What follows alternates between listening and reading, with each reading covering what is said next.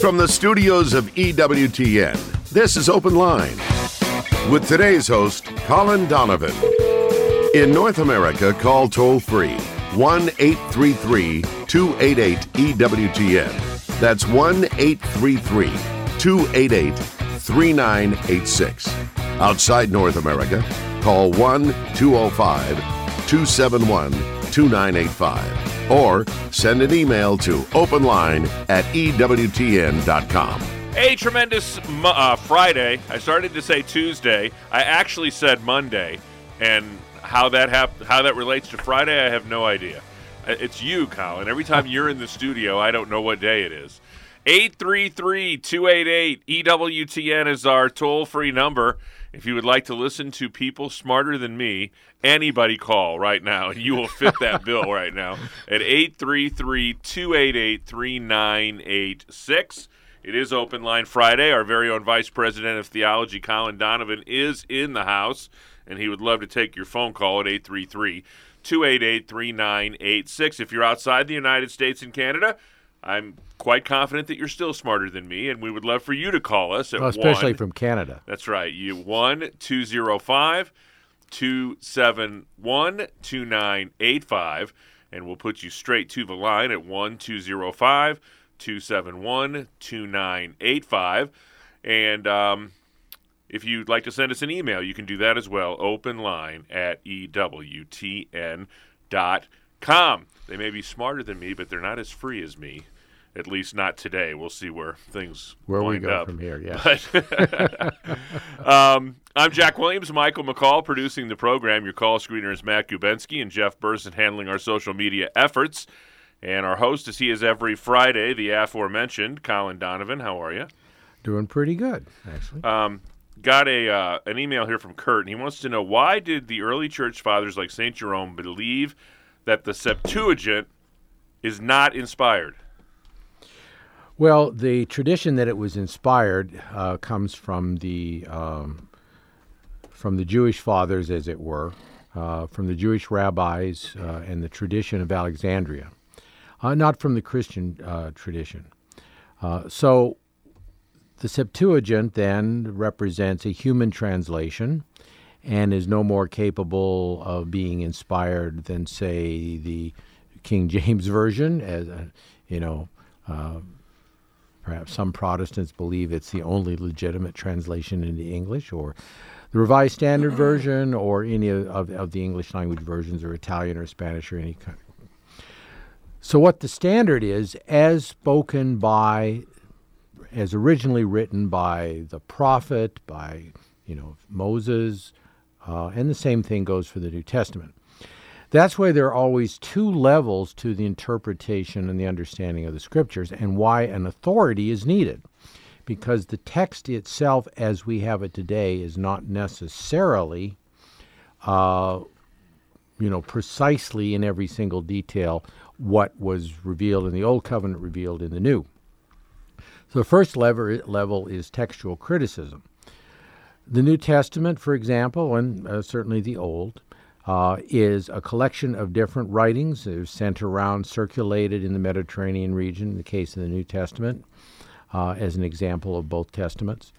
And in that process, finally brought together into a volume.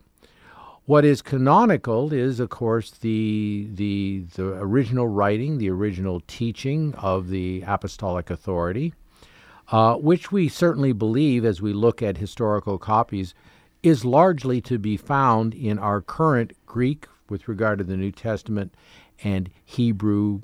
There's some Chaldee in the Old Testament as well.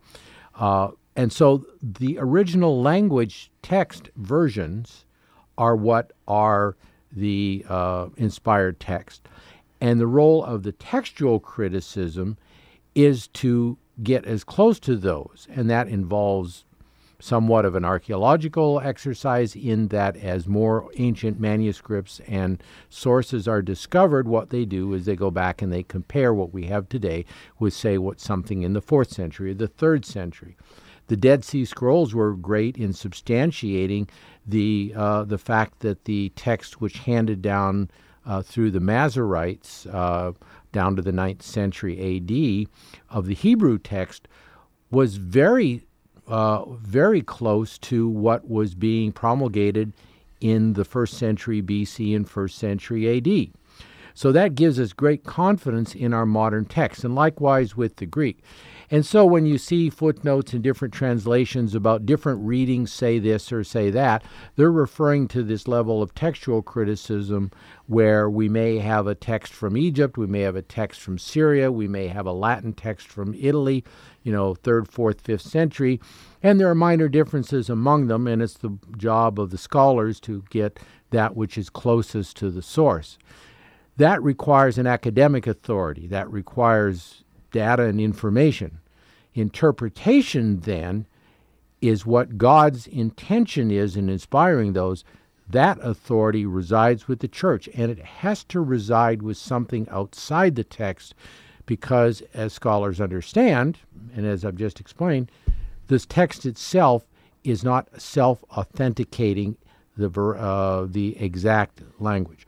So we know that the texts are good, that they're solid, that they're confirmed by discovery of other texts of the period and other even older sometimes. But in the end, you still need to interpret and understand the meaning of that text as God willed it. And that's the task given to the church and given by Christ to the apostles when he told them to go forth and teach the nations, baptizing in the name of the Father, and the Son, and the Holy Spirit, and I will be with you until the end of the age. And that's what the role of the church is, to continue that mission, to do that authenticating of teaching, and therefore necessarily of the Bible. And the church fulfilled that role in the 1st century by establishing the very first Christian canon of Scripture, which is the same one held by the Catholic Church today. 833-288-EWTN is our toll-free number, 833-288-3986. Here's a timely email that came in a couple weeks ago. Nancy wants to know, what does it mean that Mary was free from original sin? Yeah, yesterday's feast day, the Immaculate Conception, meaning that at the moment of her conception, by the will of God and by the foreseen merits of her Son, Jesus Christ, in other words, not because of anything that she could have done, she wasn't yet conceived. And in that moment of her conception, the human body and soul was given. In the same way, we would say that with Adam and Eve were created in a way that, in addition to the body, there was the soul, and it did not have concupiscence, it did not have the frailty of disposition towards sin that we are conceived in. And so it's this defect, if you will, God intending that with each human being that comes into existence, body, soul, and spirit, that we would have the divine life within us, the life of grace. We would have our human elements of the body and soul in that one substance of our human nature, and the two would be together. Adam and Eve, sad to say, broke the chain at the beginning, and that broken link continues to today, and that's what was meant by original sin. It means that the spiritual elements, the intellectual elements of man, his ability to see and understand the truth, that positive intellectual activity of seeing what's before you and deciding what it means, understanding it, and then acting on it. That's the will activity, the ability to act consistent with the truth that the intellect sees, to do the good that the mind tells us, our intellect tells us what we ought to do. Each of us is conceived with a disunity in that. That's the original sin. It's a penalty in that respect, in that Adam and Eve could have won it for everybody who came after them, but in their actual case, they lost it for everybody. The sole exception is Our Lady, who is conceived without sin. In other words, in the instant of her conception, the divine life was put into her as it had been with Adam and Eve. It was put into her, and she preserved that by the grace of God and her own cooperation, precisely because she was to be the mother of the Redeemer. And that's one of the reasons the church says by the foreseen merits of Christ. She couldn't have been by any merits of hers. And so we see it as a completely gratuitous gift of God, that she was full of charity, as the Gospel of Luke tells us. I wasn't in the garden. Why should I get punished? Well, if your parents are alcoholics or thieves and have evil dispositions, the children have them. It's a law of nature, isn't it, that we learn by socialization. We also learn by the example of others, and we also receive the flesh of others from our parents. And so that's why it goes on to us. And there's that beautiful text of the Easter liturgy, the Exultet, and that is, "O happy fault, O necessary sin of Adam, which gained for us so great a Redeemer." We are actually better off in terms of what we are capable of becoming if we adhere to Christ, of course, because of Jesus Christ. It's EWTN's Open Line Friday with Colin Donovan.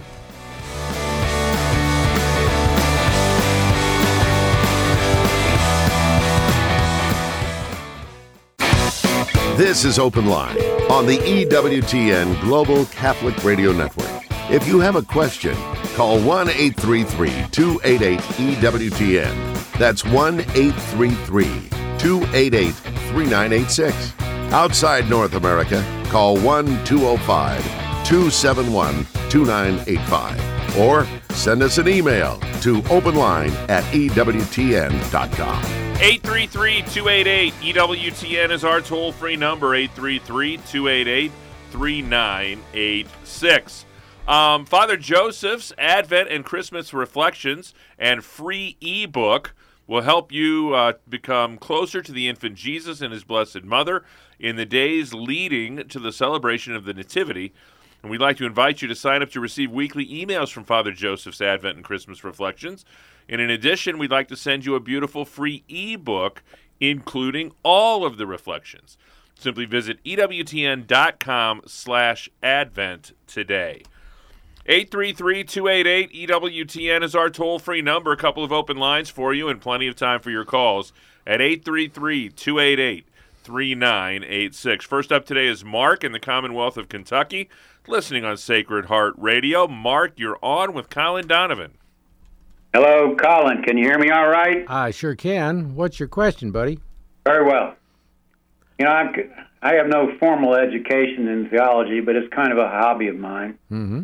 And I have come into possession of a green booklet entitled Daily Prayers to Save America, subtitled The Mantle of Mary Project. It has a Reverend John Anthony Boughton, CFR, and Bud McFarland Jr. as authors of this particular pamphlet. Mm-hmm. I know nothing about the Mary Foundation, nor particularly about these individuals, but the core of this little pamphlet calls for reciting a rosary, the Litany of the Precious Blood, and a Divine Mercy chaplet, along with some additional prayers and a history and so forth of this Mary Foundation. And I'm just calling to try to get some intel on this particular publication and its use. Sure. Although it says it's not been given an imprimatur, I don't see anything that's theologically off skew on it. And I was wondering what your opinion was on the whole thing. Yeah, I know pretty much what you just told me. You're quite right. The prayers that are suggested, there's nothing wrong with them. Saving America, did not Our Lady at Fatima came to save all of us from, I think, what we're going through right now in the world. And likewise, the Divine Mercy, the example of St. Faustina, is clearly directed at saving the world from the wars and the other things which are the result of our sinfulness. Again, if you're looking at the coin of Fatima, the flip side is the Divine Mercy. If you're looking at the coin of Divine Mercy, the flip side is Fatima. So you can't go wrong with those prayers, whether they're uttered to save America according to the program of some foundation or the Blue Army, the apostolate of the Blue Army, which is specifically the Fatima-oriented apostolate. There are a number of apostolates out there that are promoting, different, I would say, the same major elements, but maybe in a different fashion with a different flavor, if you will. And each of us is free to choose which one we want to associate with, or none, because we have the originals. We have Fatima, we have Faustina, that we can simply do those practices. So, like you said, I see nothing wrong theologically with the practices and the suggestion of them. In fact, I do the very same. I don't specifically mention the Litany of the Precious Blood, but I think any of the Catholic litanies, any of the Catholic prayers, if we're trying to, those are the two big ones, the Rosary and the Divine Mercy Chaplet, in my opinion. Those are a good centerpiece of any effort to save our planet and our nation. Does that help, Mark? Yes, it does. I presume that you would not have any particular problem with this Auxilium Christianorum. Help of Christians? That's a title of Our Lady. Yeah, Help of Christians. Yeah, it's a title of Our Lady that's usually associated with St. John Bosco. Yeah. Thanks, Mark. We appreciate the call today. 833-288-EWTN is our toll-free number, 833-288-3986. Next up is Robert. He is in Cincinnati, Ohio, listening on Sacred Heart Radio. Robert, you're on with Colin Donovan. I have heard a couple things on Catholic radio I'd like to try to reconcile with each other. The first thing was that a person cannot be considered good unless he's capable of evil and using his will to be good. The other thing that I want to try to reconcile it with is I heard that God can be nothing but good. Right, yeah. Well, humanly, we have principles and change in that. That's our emotions, our feelings.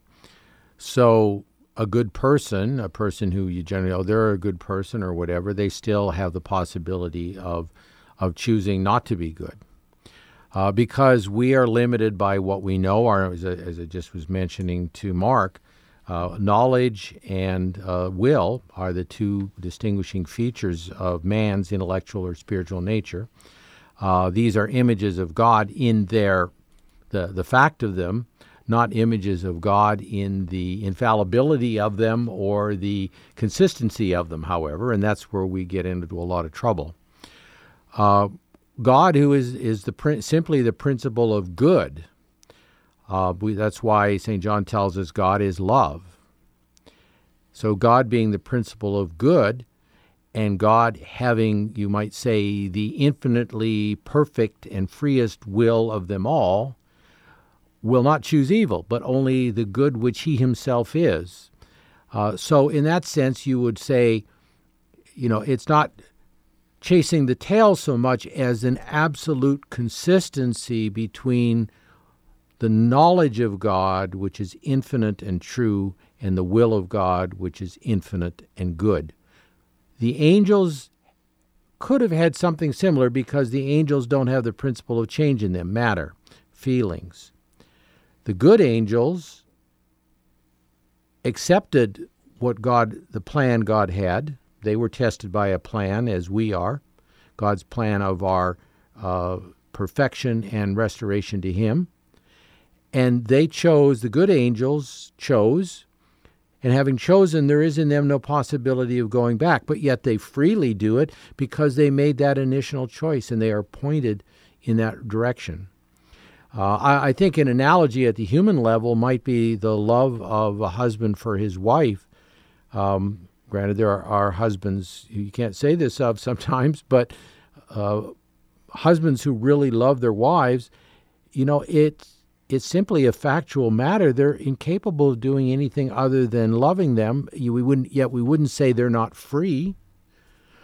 The saints at the level of holiness they get to where they have consistently chosen the good and only the good get to the point where it would be, we would say maybe psychologically impossible for them humanly to choose the evil. But it's not because their will is not free, it's because they love the good that they know in God, or the man who loves the good that he sees in his spouse and he just loves her. It would be contrary to his own nature to do the opposite. So that's how I think maybe on a human level understands it, at least in our own case, and maybe gives us a glimmer of the divine level as well. And I think that's why God uses in both the Old Covenant, and we certainly see it in the New as well, especially in the book of Revelation, John the Apostle writing there, this image of the bride, that the bridegroom and the bride that you see in the Song of Songs and some of the other Old Testament books where God speaks of Israel as his bride. I think that's because that's a language we understand. We can understand this language of love, which is so dedicated that it can't choose anything else, and yet it does so freely. And I think that's a good way of understanding it. Thanks, Robert. We appreciate the phone call. 833-288-EWTN is our toll-free number, 833-288-3986. Michael is watching us on YouTube, and he wants to know, he says, I would like Colin Donovan's opinion regarding the New American Bible. Why is it used at Mass in the United States while other English-speaking countries use a different translation, and whether there should be a common translation for all English-speaking countries? Well, I think the English would put the death knell to that because we would be accused of not speaking English. In fact, I think Americans are accused of that. So the idea that there is one English that all languages speak is not even true. And I discovered interest because we're sort of interested in the things from the islands, as they say, the people who come from those islands. And in England alone, there are like a terrible number of dialects. You see this in My Fair Lady, where he's trying to teach a gal who speaks Cockney and to speak like, the Queen's English. It would have been a queen, I think, at that time, or maybe the king. And so it's just not possible. And language is a way of conveying ideas, and so it has to be conformed to the character of the particular audience, whether it's American or British Commonwealth. So you'll find that in a couple of areas, whether it's in the sacramental area or in the Liturgy of the Hours, that you're more likely to find that Canada, England, and the other Commonwealth nations are using a particular English translation, whereas the United States has gone its own way. So that's the reason that we use a variation of the NAB. I think a lot of people have criticized the NAB over the years, especially some of the footnotes that seem to be a little bit dingy at times.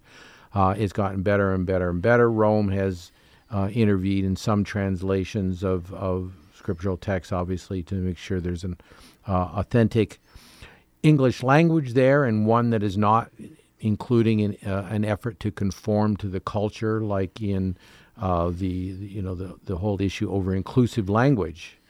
You can't get away from the fact that Christ became man, meaning human, and man, meaning male, two different senses of the word. And if you make it a generic, human being or something like that, it doesn't really tell us as much information. And so the church was careful about that, and I think the NAB does a better job of that than perhaps it did initially. So that's basically, in a nutshell, why we use the NAB. It's produced in the United States. It's been corrected a couple times. It's been accepted as the liturgical text for our lectionaries. And in Canada and elsewhere, they use different versions. I think Canada uses a variation of the New Revised Standard Version, or one of the different one, I think, actually. 833-288-EWTN is our toll-free number. Wide open phone lines. 833-288-3986. It's Open Line Friday with Colin Donovan.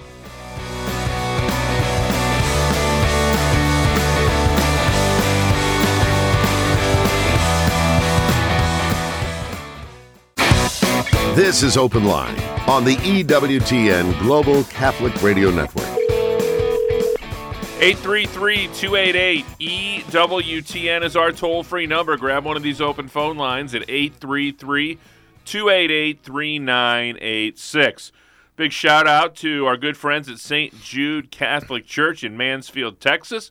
They operate radio station KYRE, and they are celebrating 8 years as an EWTN radio affiliate. Congratulations from all of us here at EWTN Radio. John is watching us on Facebook Live, and he wants to know if God created evil. He said in Isaiah 45:7, it says, I form the light and created darkness. I make peace and create evil. I, the Lord, do all these things. I suppose in some senses, like everything is the will of God. We say that it's the will of God because he doesn't, if somebody is about to do evil, he doesn't snap them out of existence. He tolerates evil that good may come of it.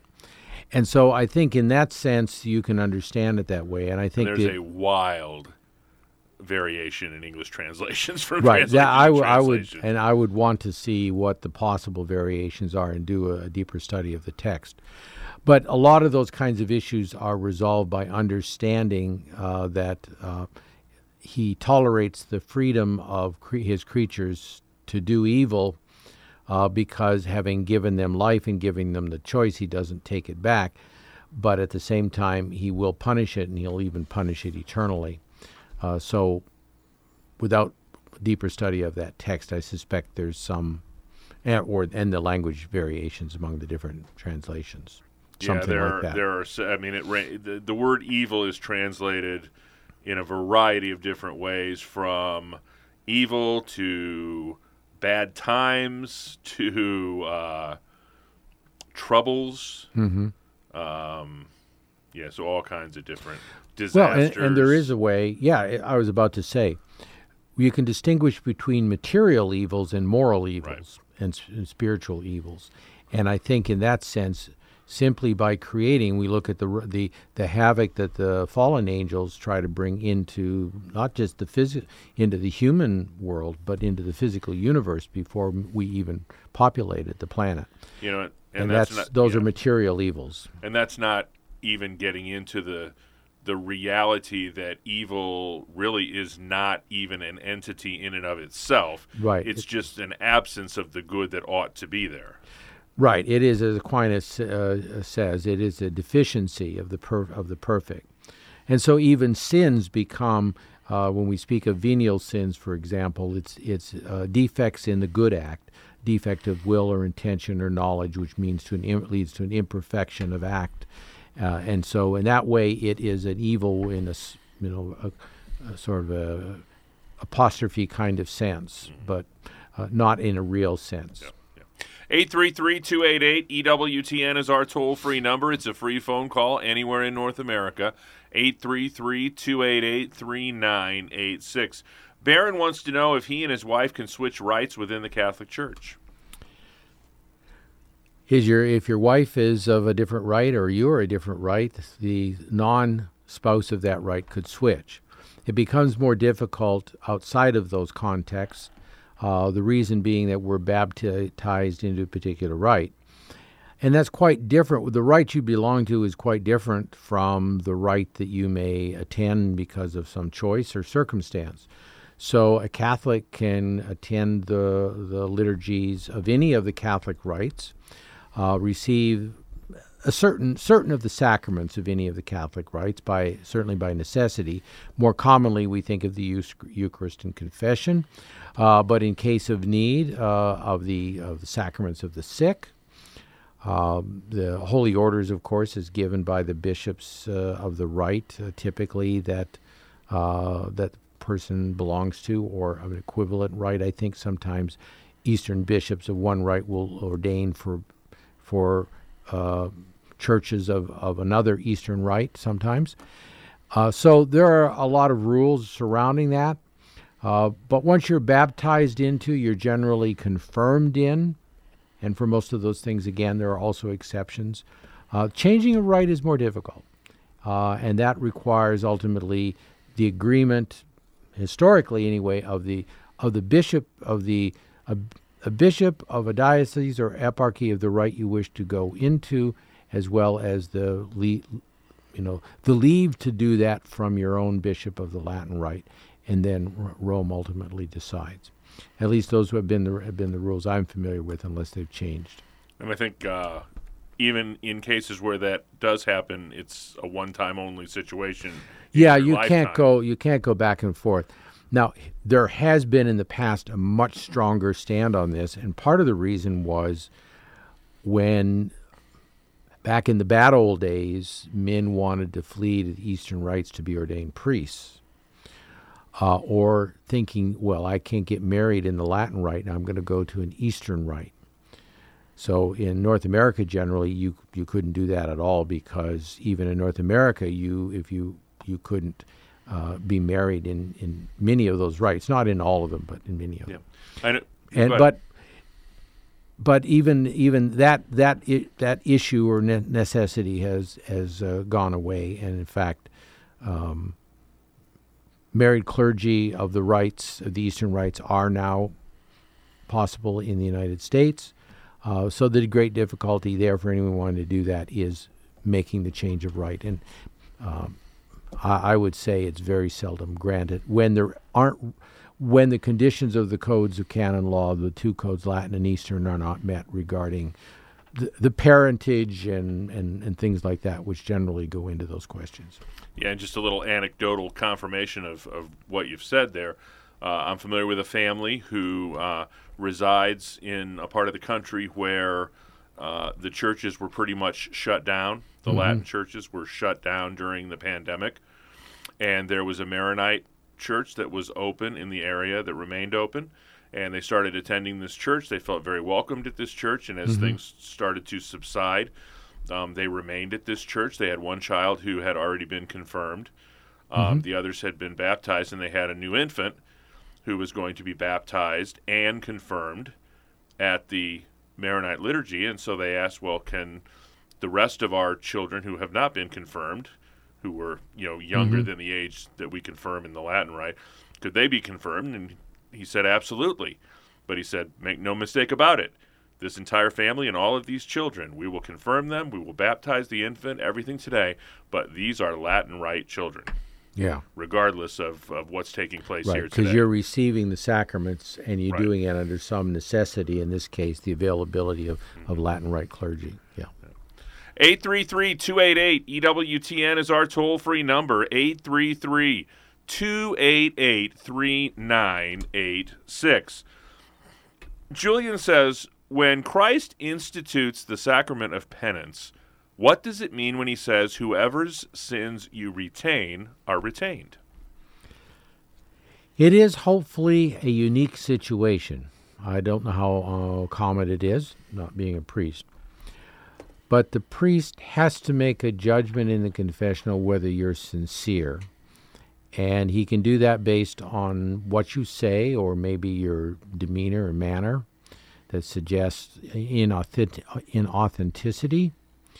You can conceive of situations where, maybe somebody goes to confession because they need to demonstrate to some other person that they're practicing the faith and they're really not intending to do it. Or they're not sincere and they're just, them individually, and they're just trying to, sort of keep up the appearances of that for whatever reason. Or they're simply not sorry, such a person mistreated me and I'm never going to forgive them. So the language can betray that and the demeanor may betray that. So what it means is that occasionally a priest may have to withhold absolution, saying, well, I can't absolve you because you're clearly not really sorry for your sins. That's what is being referred to here. Now, I'm sure priests have their stratagems for trying to work that person around and to keep them in the confessional and try to wear them down and show them what they need to do.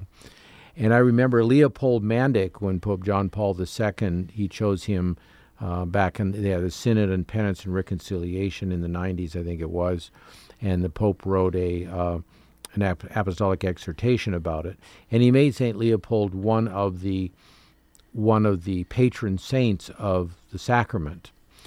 And he did that because he spent incredibly long hours, like Padre Pio as well, 15, 16, 17 hours a day in the confessional.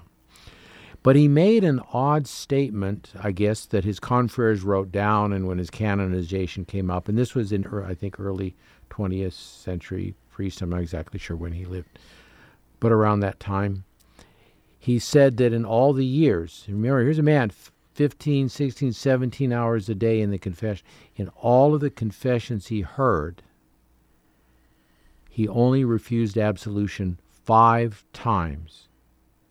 In other words, he did everything possible, not to perjure himself, not to change the conditions of repentance necessary, but everything he could by cajoling and praying,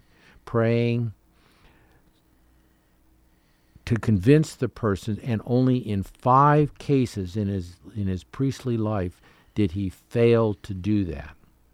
Every priest should perhaps want not to use the power of retaining, of not absolving, as strongly as he did. And I think that's one of the reasons the Pope picked him as an example to confessors and a patron saint of that.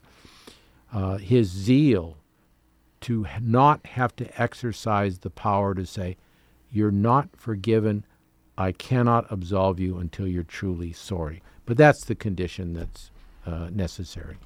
833-288-EWTN is our toll-free number. We still have time for your calls at 833-288-3986. We head next to the Republic of Texas. Hope is listening on St. Valentine Radio today. Hope, thanks for holding. Welcome to the program.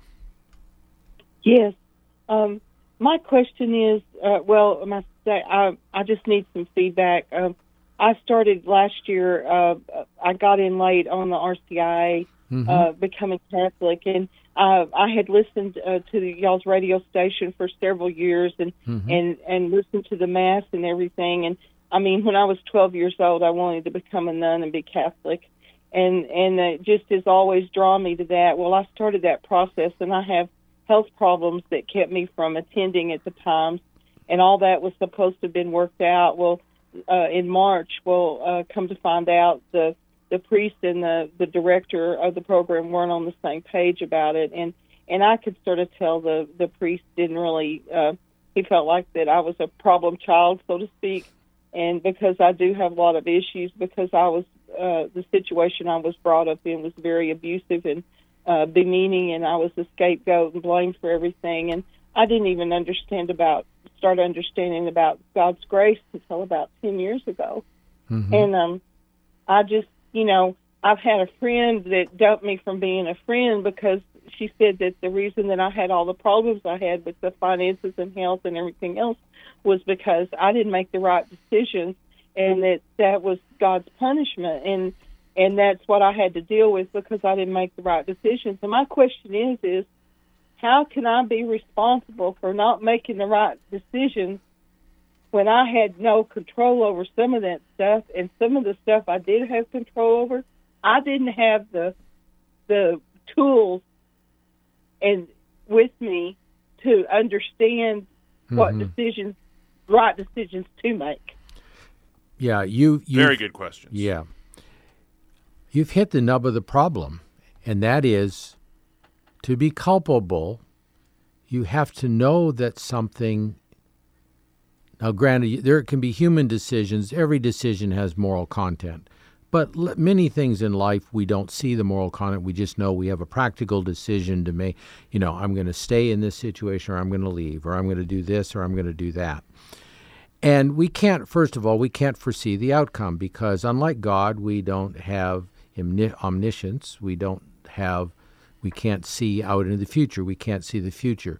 No creature sees the future except God. Not our guardian angel, not the devil, nobody. Anybody who says that they know infallibly what's going to happen if you do that, no, they know generally because maybe they know 10 people who did something and it didn't work out. On the moral level, however, if you don't know that is something wrong, you're not morally responsible for it. Or if knowing something's wrong, you feel like you're forced into it, there's always a reduction of our moral guilt in those circumstances. God is not an ogre. He sees our hearts. He knows what we know. He knows what we're capable of. He knows why we sometimes don't do the things that maybe we ought to do, whether it's on a moral issue or maybe some practical choice in our life. And he never leaves us because of those things, because he wants us with him. And so I think here's what I would say. Two things. You've got some things to do in the church. Finding somebody who will give you good advice, for example, to get you on the path to reception in the church. The other thing would be to say every day, and you could do this by joining with us here on EWTN at, are we on 4 o'clock Eastern Time or 3 o'clock? When is the chaplet on? You're in Texas, so that's Central Time. I think it's 2, if I'm not mistaken. Yeah, that's on television. Yeah, on television or on the radio. Join in the Chaplet of Divine Mercy, because nothing will give you a deeper sense of God's mercy than saying that prayer. You can Google it on the internet. You can see it on television. Look on our TV schedule on EWTN.com. Look on our it'll be on the radio program schedule as well. And you can learn it by participating that way through TV or radio, or on the internet on our website, EWTN.com. Put in Chaplet of Mercy. We have all the prayers there. And this is to help, I think, invigorate you with the belief in God's divine mercy, that he came down, became incarnate, precisely to give us mercy, and that he wants to give it to you in particular, Hope, to you. And you have to open your heart to receive it. And set aside the human voices that are not telling you stuff and judging you. No, you want to get right with God. They'll take care of themselves, and he'll take care of them. So why don't you say that prayer, and I think that's a good start to getting on the right path. And then try to find somebody who will give you a practical solution to your desire to come into the church. And there are ways to do it outside of RCIA, and many priests are willing to do that, to do a sort of a private preparation in that. It often depends upon the norms in their particular diocese or whatever, but by exception, almost anything like that can be provided for. So if maybe the parish you were dealing with was not the place, then maybe somewhere else. God bless you, Hope. We will keep you in our prayers. Be sure to check out Divine Intimacy Radio Sunday morning, 6:30 a.m. Eastern Time. Dan and Stephanie Burke chat with Adam Bly this week about exorcisms, the devil, and the warning signs and preventions. That is Divine Intimacy Radio Sunday morning, 6:30 a.m. Eastern Time, right here on EWTN Radio. Next up is Angela in Denver, Colorado, listening on Catholic Radio Network. Angela, you're on with Colin Donovan. Hi, how are you? Oh, I'm good. What's your question today, sweetie? Well, I didn't have a question. I called in and said, what's your question? I'm like, oh my gosh, I don't have a question. I just wanted to chime in about what going to confession. There was a time where I was told I cannot absolve you, and it blew my mind. It really did. And from not right away, but soon after, everything changed for my life, and I turned around a lot of things in my life, and I got out of the situation I was in. But it took that one priest to tell me that, and it did scare me. And it was like, oh my gosh, I've been in the light bulb went on. You've got to change life. So I just wanted to share that. No, and I thank you for calling in and saying that, because you're an example of the reason that is, because sometimes, the church seems at times to be loath to use its disciplinary powers.